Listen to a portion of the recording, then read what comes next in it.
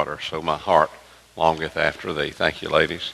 Take your Bibles and turn, please, to Luke chapter 14. I'm going to be reading from the King James Version today, verses 16 through 30. You've heard a lot of talk this week about the physical cliff. I announced a couple of weeks ago I was going to preach this message, and toward the end of the week I got to be a little bit concerned because it looked like they might avoid the physical cliff.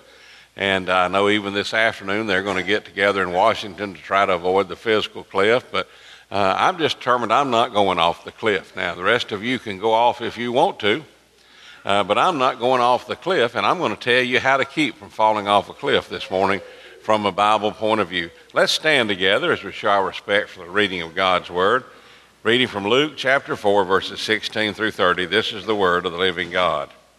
And he came to Nazareth, where he had been brought up, and as his custom was, he went into the synagogue on the Sabbath day and stood up for to read.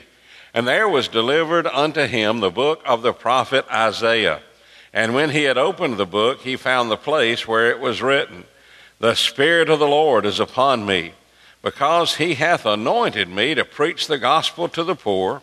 He hath sent me to heal the brokenhearted, to preach deliverance to the captives and recovering of sight to the blind, to set at liberty them that are bruised, to preach the acceptable year of the Lord. And he closed the book, and he gave it again to the minister, and sat down. And the eyes of all them that were in the synagogue were fastened on him. And he began to say unto them, This day is this scripture fulfilled in your ears. And all bare him witness, and wondered at the gracious words which proceeded out of his mouth. And they said, Is not this Joseph's son? And he said unto them, Ye will surely say unto me this proverb, Physician, heal thyself.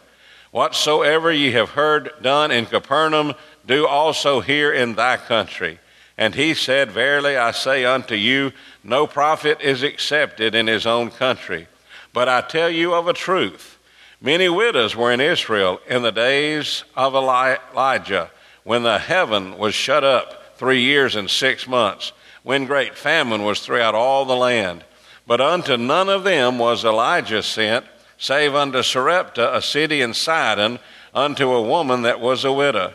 And many lepers were in Israel in the time of Elisha the prophet, and none of them was cleansed, save Naaman the Syrian. And all they in the synagogue, when they heard these things, were filled with wrath, and rose up and thrust him out of the city, and led him onto the brow of the hill whereon their city was built, that they might cast him down headlong. But he, passing through the midst of them, went his way. May God add his blessing to the reading of his holy word. You may be seated. Now, in the King James, it says the brow of the hill, but if you have the NIV says cliff. Now, some of you say, well, why aren't you using the NIV? Well, I'm concerned about the NIV. Several years ago, they revised the NIV, and they put another letter. It was something else besides the NIV. It was NIRV or something like that, and they made some changes, and they tried to slip it in, and a lot of preachers didn't accept it. I was one of them, and spoke out against it. Now, it wasn't because I said anything against it, but they did listen to some of the other preachers, and so that was just a version you could buy. But then in 2010 and 2011, the people that own the copyright to the NIV decided they would change some things in the NIV. They would change some of the gender sayings where it says, where Christ died for all men, it would be Christ died for all people. That didn't bother me. But what does bother me is when you start changing things, they might change things that might not go noticed by a lot of people. And some of the things they changed bothered me. And I thought they'd continue to make the 1984 version available, but they didn't. They quit printing it, so now the only version you can get, unless it's an old version, are those that were printed since 2010. So I did not leave the NIV. They left me. I want you to understand that. Now, if you have a 1984 NIV, then read that devotionally. But if you have a 2010 or 2011 or later version, you need to watch it very carefully. That's why I'm not using it when I preach. I just don't feel comfortable doing that anymore because not everybody has the same 1984 version I do. But you can't go wrong with the King James anyway. I love it. I did change a few of the words. You noticed I did not use the King James pronunciation of the prophets because I didn't want you to be confused about who those prophets were. That could be very confusing because those were the Old English pronunciations. But I love the idea of the people trying to throw Jesus off a cliff. You're talking about people getting mad at you, Donnie. Even people the day they booed me here did not try to throw me off a cliff. They were very kind. They did. You say, did you get booed? Yes, I did. I put my foot in my mouth one time and got booed on Easter Sunday. And you say, what did you say? I will not say what I said ever again. Whatever it was, I don't like being booed. I shouldn't have said it. It was one of those things. It was kind of an aside. And my wife said, if you quit chasing rabbits, you wouldn't get booed in your own pulpit on Easter Sunday. So no more chasing rabbits about that anyway. But these people got so mad at Jesus, they literally wanted to throw him off a cliff. And so he was in danger of going off a cliff. Now, they say we're in danger of going off a cliff as a country. In fact, I wanted to have some quotes today. So I took a quote from the left and a quote from the right. The person I chose from the right is an actor that I admire his acting work. I'm not so sure about his language all the time. I can say that I admire it. But here's what Clint Eastwood said. He said, even people on the liberal side are starting to worry about going off a fiscal cliff. And then to get somebody from the other side, I chose our president, President Obama. He said, I don't care whether you're driving a hybrid or an SUV. If you're heading for a cliff, you have to change directions. Now, that is wise. If you're heading for a cliff, you don't want to go off a cliff, change directions. Well, I decided to be fair, I would put a spiritual person in there. Not saying that Clint Eastwood's not spiritual, not saying that President Obama is not spiritual, but neither one of them are as spiritual as this person. Because it was the Lord Jesus. And here's what he said. He said, follow me. And that's exactly what I want to encourage you to do today. I am not worried about the cliff. I'm not worried about the financial cliff. I know what it stands for. I know that they're saying now that what happens at midnight on December 31st is that the new taxes to enforce Obamacare goes in, and all the tax cuts that were put in by the Bush administration, which have been continued for the last 4 years, are going to expire, and that come January 1st, the average American family can expect a $3,000 to $4,000 increase in their taxes unless something is done to change that. Well, I want to tell you, I'm not going off a cliff for $3,000 or $4,000. I'm sorry. I'm just not going to fall off a cliff. If I have to quit eating out, if I have to quit taking the newspaper, if I have to do away with some things that I'd like to do, I'm just not going off a physical cliff. Now, the government can go off a physical cliff. You say, aren't you worried about that? The government is not my provider. I changed my mind a long time ago. I wanted my provider not to have a national debt. God doesn't owe anybody anything, and God liberally gives to people air every day and sunshine and rain when we need it. Sometimes he gives us rain when we don't want it, but we need it. Sometimes we have snow and ice and things like that. But God is my source. David said it this way. David said, I was young, and now I'm old, and I've never seen the righteous forsaken, nor his seed begging bread. You say, well, you sound pretty confident, preacher. You must think a lot of yourself. No, I don't. I am a sinner saved by grace. I deserve to go to hell. But Jesus died on the cross for me and for all you other sinners as well. And if you trust in him, you don't have to go to hell. But not only does he save you from hell, he will save you from financial ruin if you'll follow his teachings. We're going to be doing that in 2013. In fact, we started doing that several years ago when the economy started to go bad. But in this story today, Jesus was going to be thrown off a cliff. Notice one way to avoid falling off a cliff is to avoid cliffs. If you don't want to fall off a cliff, just don't go to a cliff. Now, I have not climbed a whole lot of cliffs. Donnie, I don't know if I've ever told you this or not, but when I was young and strong, I climbed to Straggler's Point at Cook Springs. And you say, what's Straggler's Point? Well, it's a mountain in St. Clair County, and you see it, it doesn't really look like much of a climb. What you don't see is there's a hill, and then there's a valley, and then you go back up the next hill, and at the top of that second hill is Straggler's Point. Well, I made it to the top of the first hill fine. There was just a little path up there. And I said, okay, this is Straggler's Point. And they said, no, preacher, that is Straggler's Point. And I said, how do you get there? And they said, well, there's a little goat path here that you have to go up. And I want to tell you, even a goat would have had a hard time going up. But I finally made it to the top, and I stood there, and it was a beautiful view. And that was many years ago. And if I had to go to Straggler's Point now, I would hire a helicopter and let them put me down on the top of Straggler's Point. But what a view we had there. What a view we had when we went to the Grand Canyon. Someone has built a plexiglass bridge over the Grand Canyon. Now I want to tell you, I love sitting on the edge of the Grand Canyon.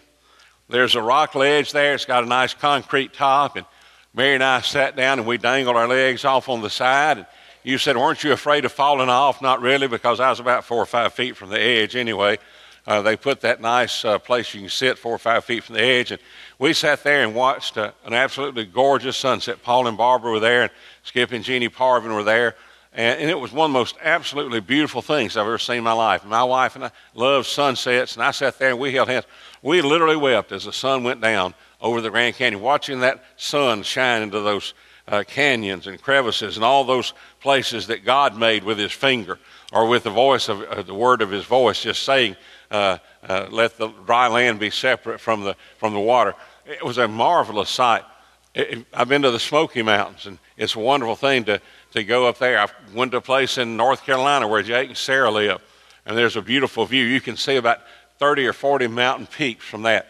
If you avoid cliffs, you're going to miss a lot of beautiful things. And also, if you avoid cliffs, you may miss a meaningful experience with God. In fact, we talk about meaningful experiences with God as what? Mountaintop experiences. Moses had a great mountaintop experience. By the way, if you watch the program on Friday night with Christiane Amanpour, let me remind you that is produced by the news media. And the news media is not very conservative. And especially when they showed the Reed Sea, and they said this is probably where the children of Israel crossed, and it's really like a marshy area. What they didn't take the trouble to explain to you is how in the world all the Egyptians could have drowned in a marsh. I don't think anybody's ever drowned in a marsh when the water's only about knee deep. They didn't explain that. The reason they didn't explain it is because it wasn't a marsh sea. It was the Red Sea, and it parted, and there was a wall of water on each side, and the Bible says they walked through on dry land. You say, preacher, do you believe that? I believe that when the people walked through, that when their sandals hit the bed of that Red Sea, dust flew up. I believe that's how dry the ground was. That's what the Bible says. It was dry ground. Beloved, you say, well, preacher, that doesn't make sense. Listen, if you just depend on what God says he does to make sense, you're never going to be saved.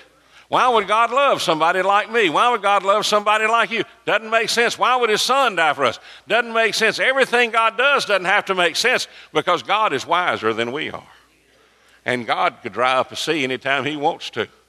I want to tell you, God would have no problem calming a storm today. He is the master of the sea. But you're going to miss a lot of wonderful experiences. And then think about Jesus on the Mount of Olives. And I know he was kind of on the lower slope of the Mount of Olives, but we ran into a friend the other night, Miss Nancy Gennari, and she was telling us she had spent over 30 days last year in Israel. And she was talking about all the wonderful places she went, and all the experiences she had. And one of the greatest prayer experiences I've ever had was praying in the Garden of Gethsemane, in the very garden where, I don't know if it was the very tree where Jesus prayed. I'm not saying it was that, but it's on the side of the Mount of Olives.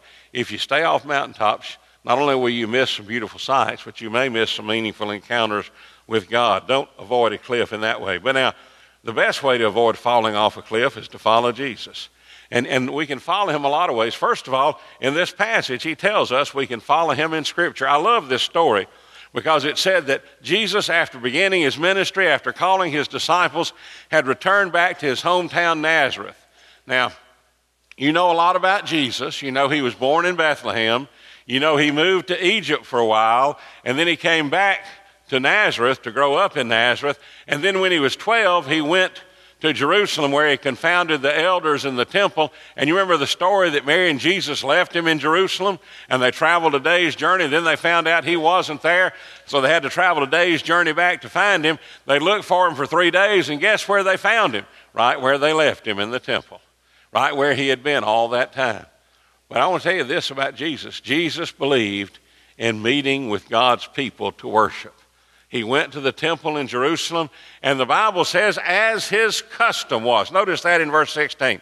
He went to Nazareth, where he had been brought up, and as his custom was, he went into the synagogue on the Sabbath day. Now that phrase right there means that when Jesus was in Nazareth and it was on the Sabbath, he went to God's house to worship God. He was God in human flesh. He was God. He could fellowship with himself and fellowship with God. But he made it a point when he was in his hometown, he went to the synagogue. Some people say, well, you don't have to go to church to be a Christian. No, you really don't. As far as I know, the thief on the cross never went to church. But I tell you this, he would have if he'd lived. Man, when you meet Jesus, you want to be with other people who love Jesus. And you want to be in what Jesus loved. And the Bible says Christ loved the church and gave himself for it. I'm not one of these preachers that say, oh, give me Jesus, but don't give me the church. Listen, there is no perfect church in this world. This church is certainly not perfect. There's no perfect. In fact, I want us to work on some things in 2013.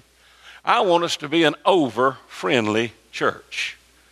I mean, when people come in here, I want them to say, man, my arm is tired. So many people shook my hand. So many people hugged my neck. That's the friendliest bunch. What's wrong with those people? They don't act like regular people. Regular people just stare at you and look at you funny. When these people, when you come to their church, they act like you're glad they're there. Listen, I am right now deputizing every one of you to be a friendly greeter this week. Say, I'm not even a member. Well, guess what? You just got deputized, Buster. You come in here and listen to me preach, I deputize you. When you leave out of here, I want you to find somebody you don't know and say, man, it's good to see you. And if they say, I've been going to this church 30 years, you say, I'm doing what Brother Mike told me to do. Leave me alone. I'm being friendly. Leave me alone. Don't do it that way. That was a joke. But be friendly. I want us to be, you know why? Because have you ever noticed how people look at each other? Really? I go to Walmart. It takes me about an hour to buy 3 things at Walmart. You say, is that because you're so cheap? You look, no, I'm looking at people. I'm just looking at people. But when I look at people, I want to know I care for them. I'm not just looking at them and say, I don't believe I'd wear that dress. Now, some of you ladies might look, I don't believe I'd wear that dress. Well, don't wear it then, okay? That may be the best dress that poor lady has. You look at somebody and say, that's a soul for whom Jesus died. And if they're saved, that's my brother or my sister. Man, I tell you, I want us to be overly friendly. I want people to say, that is not just the friendliest church in Shelby County. That's the friendliest church in the world. Now, I want to tell you, it won't happen with just me doing it. It won't happen with just the ushers and the greeters and the Sunday school teachers and the deacons and the choir. Everybody has to do that. You know why? It's important when people come to church, they feel like we're glad they're here. Jesus went to the synagogue. That was his custom. We can follow him in Scripture. And then he read the Scripture. He got up to read the Scripture. This is why we stand when we read Scripture. Notice he said he took the Scripture from the minister and stood up to read it. That's the way Jesus did things. When he went to the synagogue, he took the Scripture, stood up and read it, handed it back to the minister, and then sat down, and then he began to teach. And these were the first words out of his mouth. He said, this day is this Scripture fulfilled in your ears. Now, I want to tell you, I thought this message might be prophetic, but it's not nearly as prophetic as that message was. Because what Jesus is saying is, Isaiah told you I was coming, and I'm here right now. I want to tell you the good thing. He's here right now. Amen. Because he said, where 2 or 3 are gathered in my name, I'm there in the midst of them. So I promise you, the same Jesus that was in the synagogue in Nazareth that day is right here among us today. He's here. And he knows you and he cares for you. And you may think, I'm at the end of my rope. Well, guess what? Jesus is hanging on the end of that rope with you. And he wants to see you through it. So we can follow him in Scripture. We can follow him in surrender. And that's what verse 21 really means. He said, I have come to do the will of God. And by the way, sometimes when you do the will of God, everybody's not happy about it. Sometimes you have to displease people to do the will of God. Jesus didn't always do what people wanted him to do. And it did something everywhere he went. He did myriads of miracles. But when he came to his hometown and he said, today this Scripture is fulfilled in your hearing, he sat down and he listened and he started to teach the people. And the more he taught, the madder they got. Now, I hope you don't get mad at me today. But if you get mad because I tell you the truth of Scripture, You can just stay mad at me because I'm going to tell you the truth of Scripture. I'm not going to compromise the truth of Scripture. And that's what Jesus did. You see, they were upset, and they started thinking, this is Joseph's son. You know what that meant, don't you? They were saying, oh, yeah, he's Joseph's son. They knew the rumor that Jesus was the son of Mary and a Roman soldier. They heard that rumor. Or they thought, well, this is Joseph's son. Joseph and Mary violated their marriage contract and came together before they were supposed to, and Mary got pregnant. No, that didn't happen. Jesus is the Son of God. What he's saying here is true. He's fulfilling that Scripture. And so they're getting upset. And so then he says, okay. He said, here's what and he said, some of y'all want me to do here what I did in other places. And he uses two biblical examples. He said, in the days of Elijah. Well, we sing that song, don't we? These are the days of Elijah. Well, he goes back to the days of Elijah. And he said, you remember the story of Elijah, how on Mount Carmel he defeated the prophets of Baal by calling on the Lord, and the Lord answered by fire. And Jezebel said she was going to kill him, and he ran off, and he hid under a juniper tree, and God provided him with food and water. The ravens brought him food, and a little branch, even though it hadn't rained for 3.5 years, gave him water. And then one day the branch dried up, and God said, okay, it's time to move on. He said, go over here to Sidon. Now, what is Sidon? It was Israel's worst enemy in those days. It was their arch enemy. And God sent his own prophet over to Sidon, and in Sidon there was a widow, and the widow saw the prophet, and he said, take me to your house and make me something to eat. And she said, all I have is a little oil and a little flour, and I'm going to make my son and I a cake, and we're going to eat it, and then we're going to die because we're going to starve to death.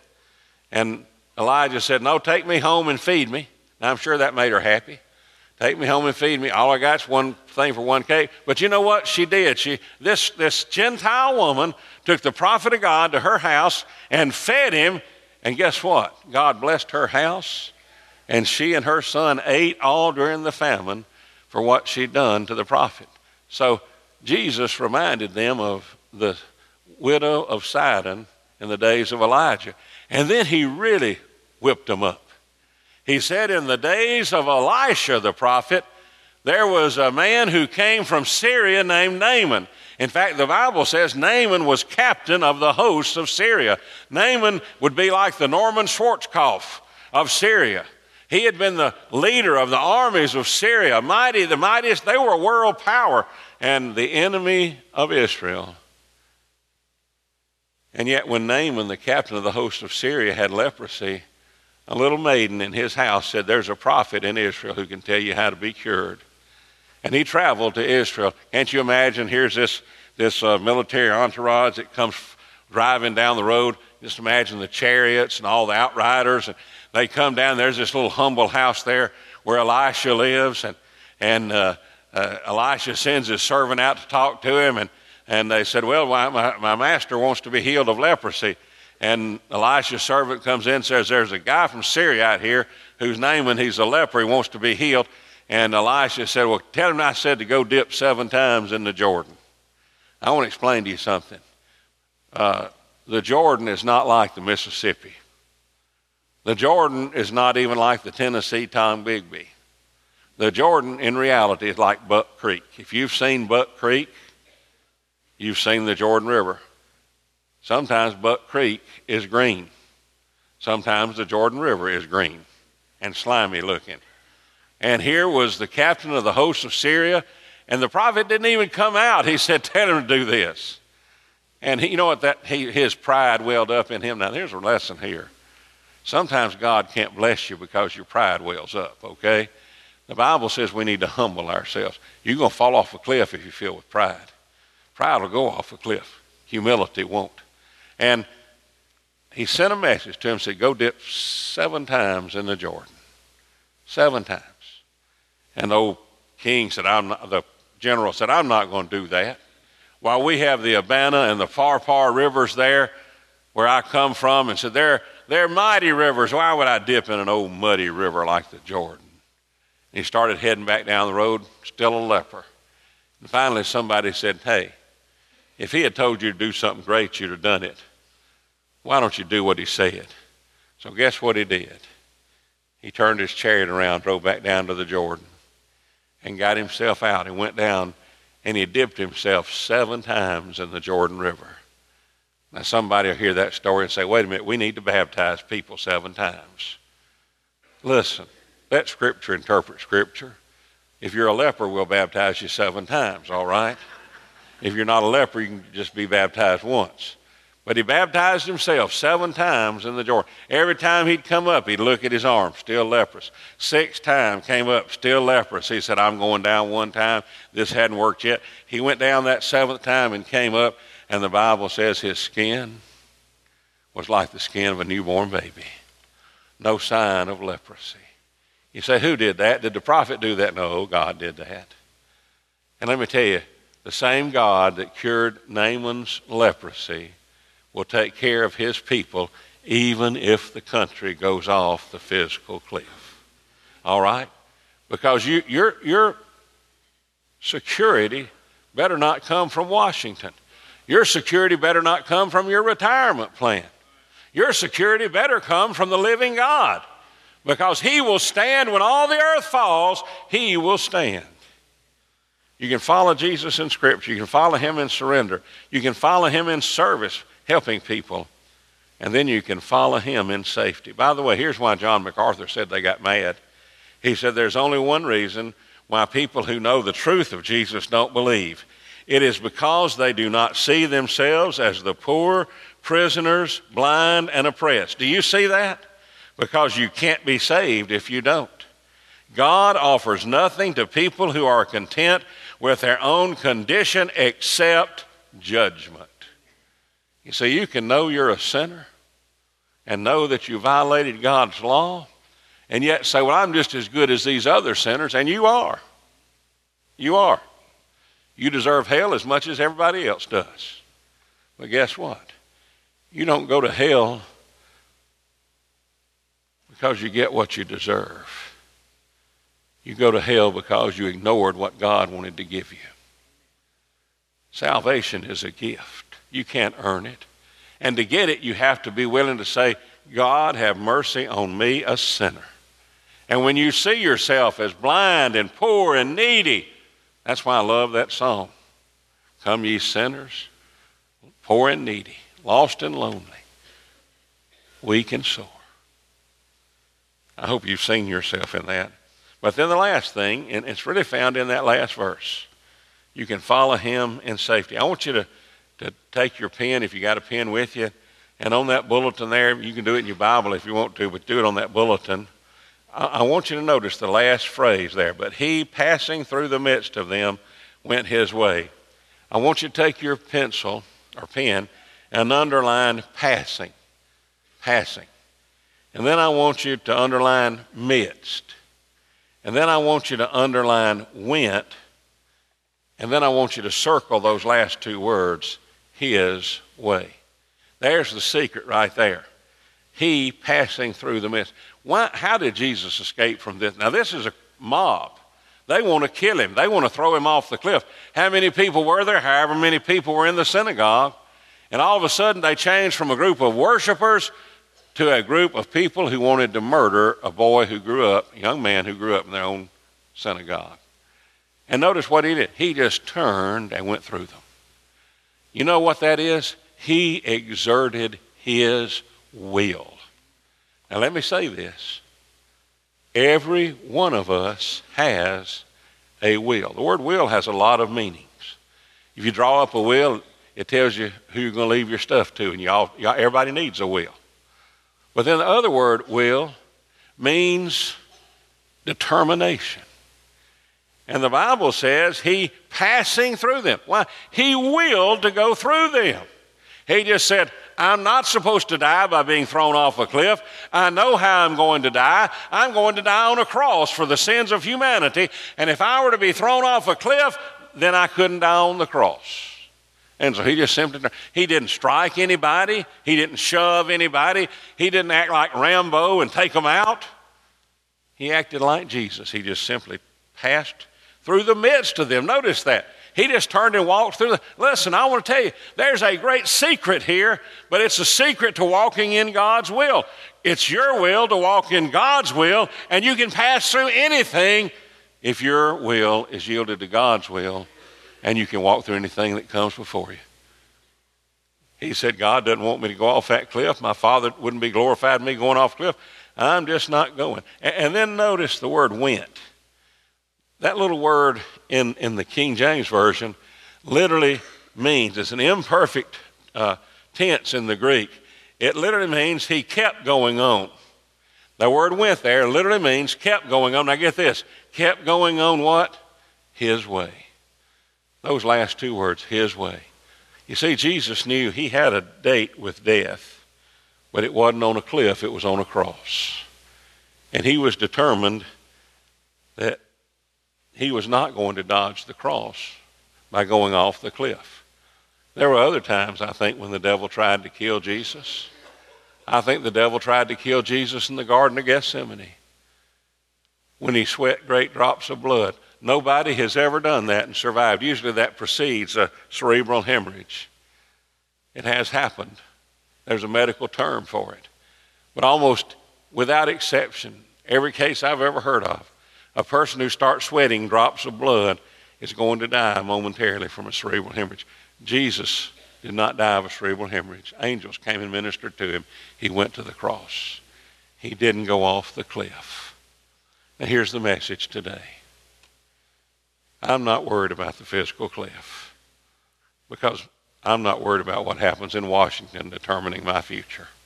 Oh, I'm going to vote and I'm going to express my opinion, but I'm going to live my life walking in the footsteps of my Savior, believing in him to supply my every need, believing that if I'm willing to give him my life, my soul, my all, he has an obligation to provide for me, his child, as long as I'm walking in his way.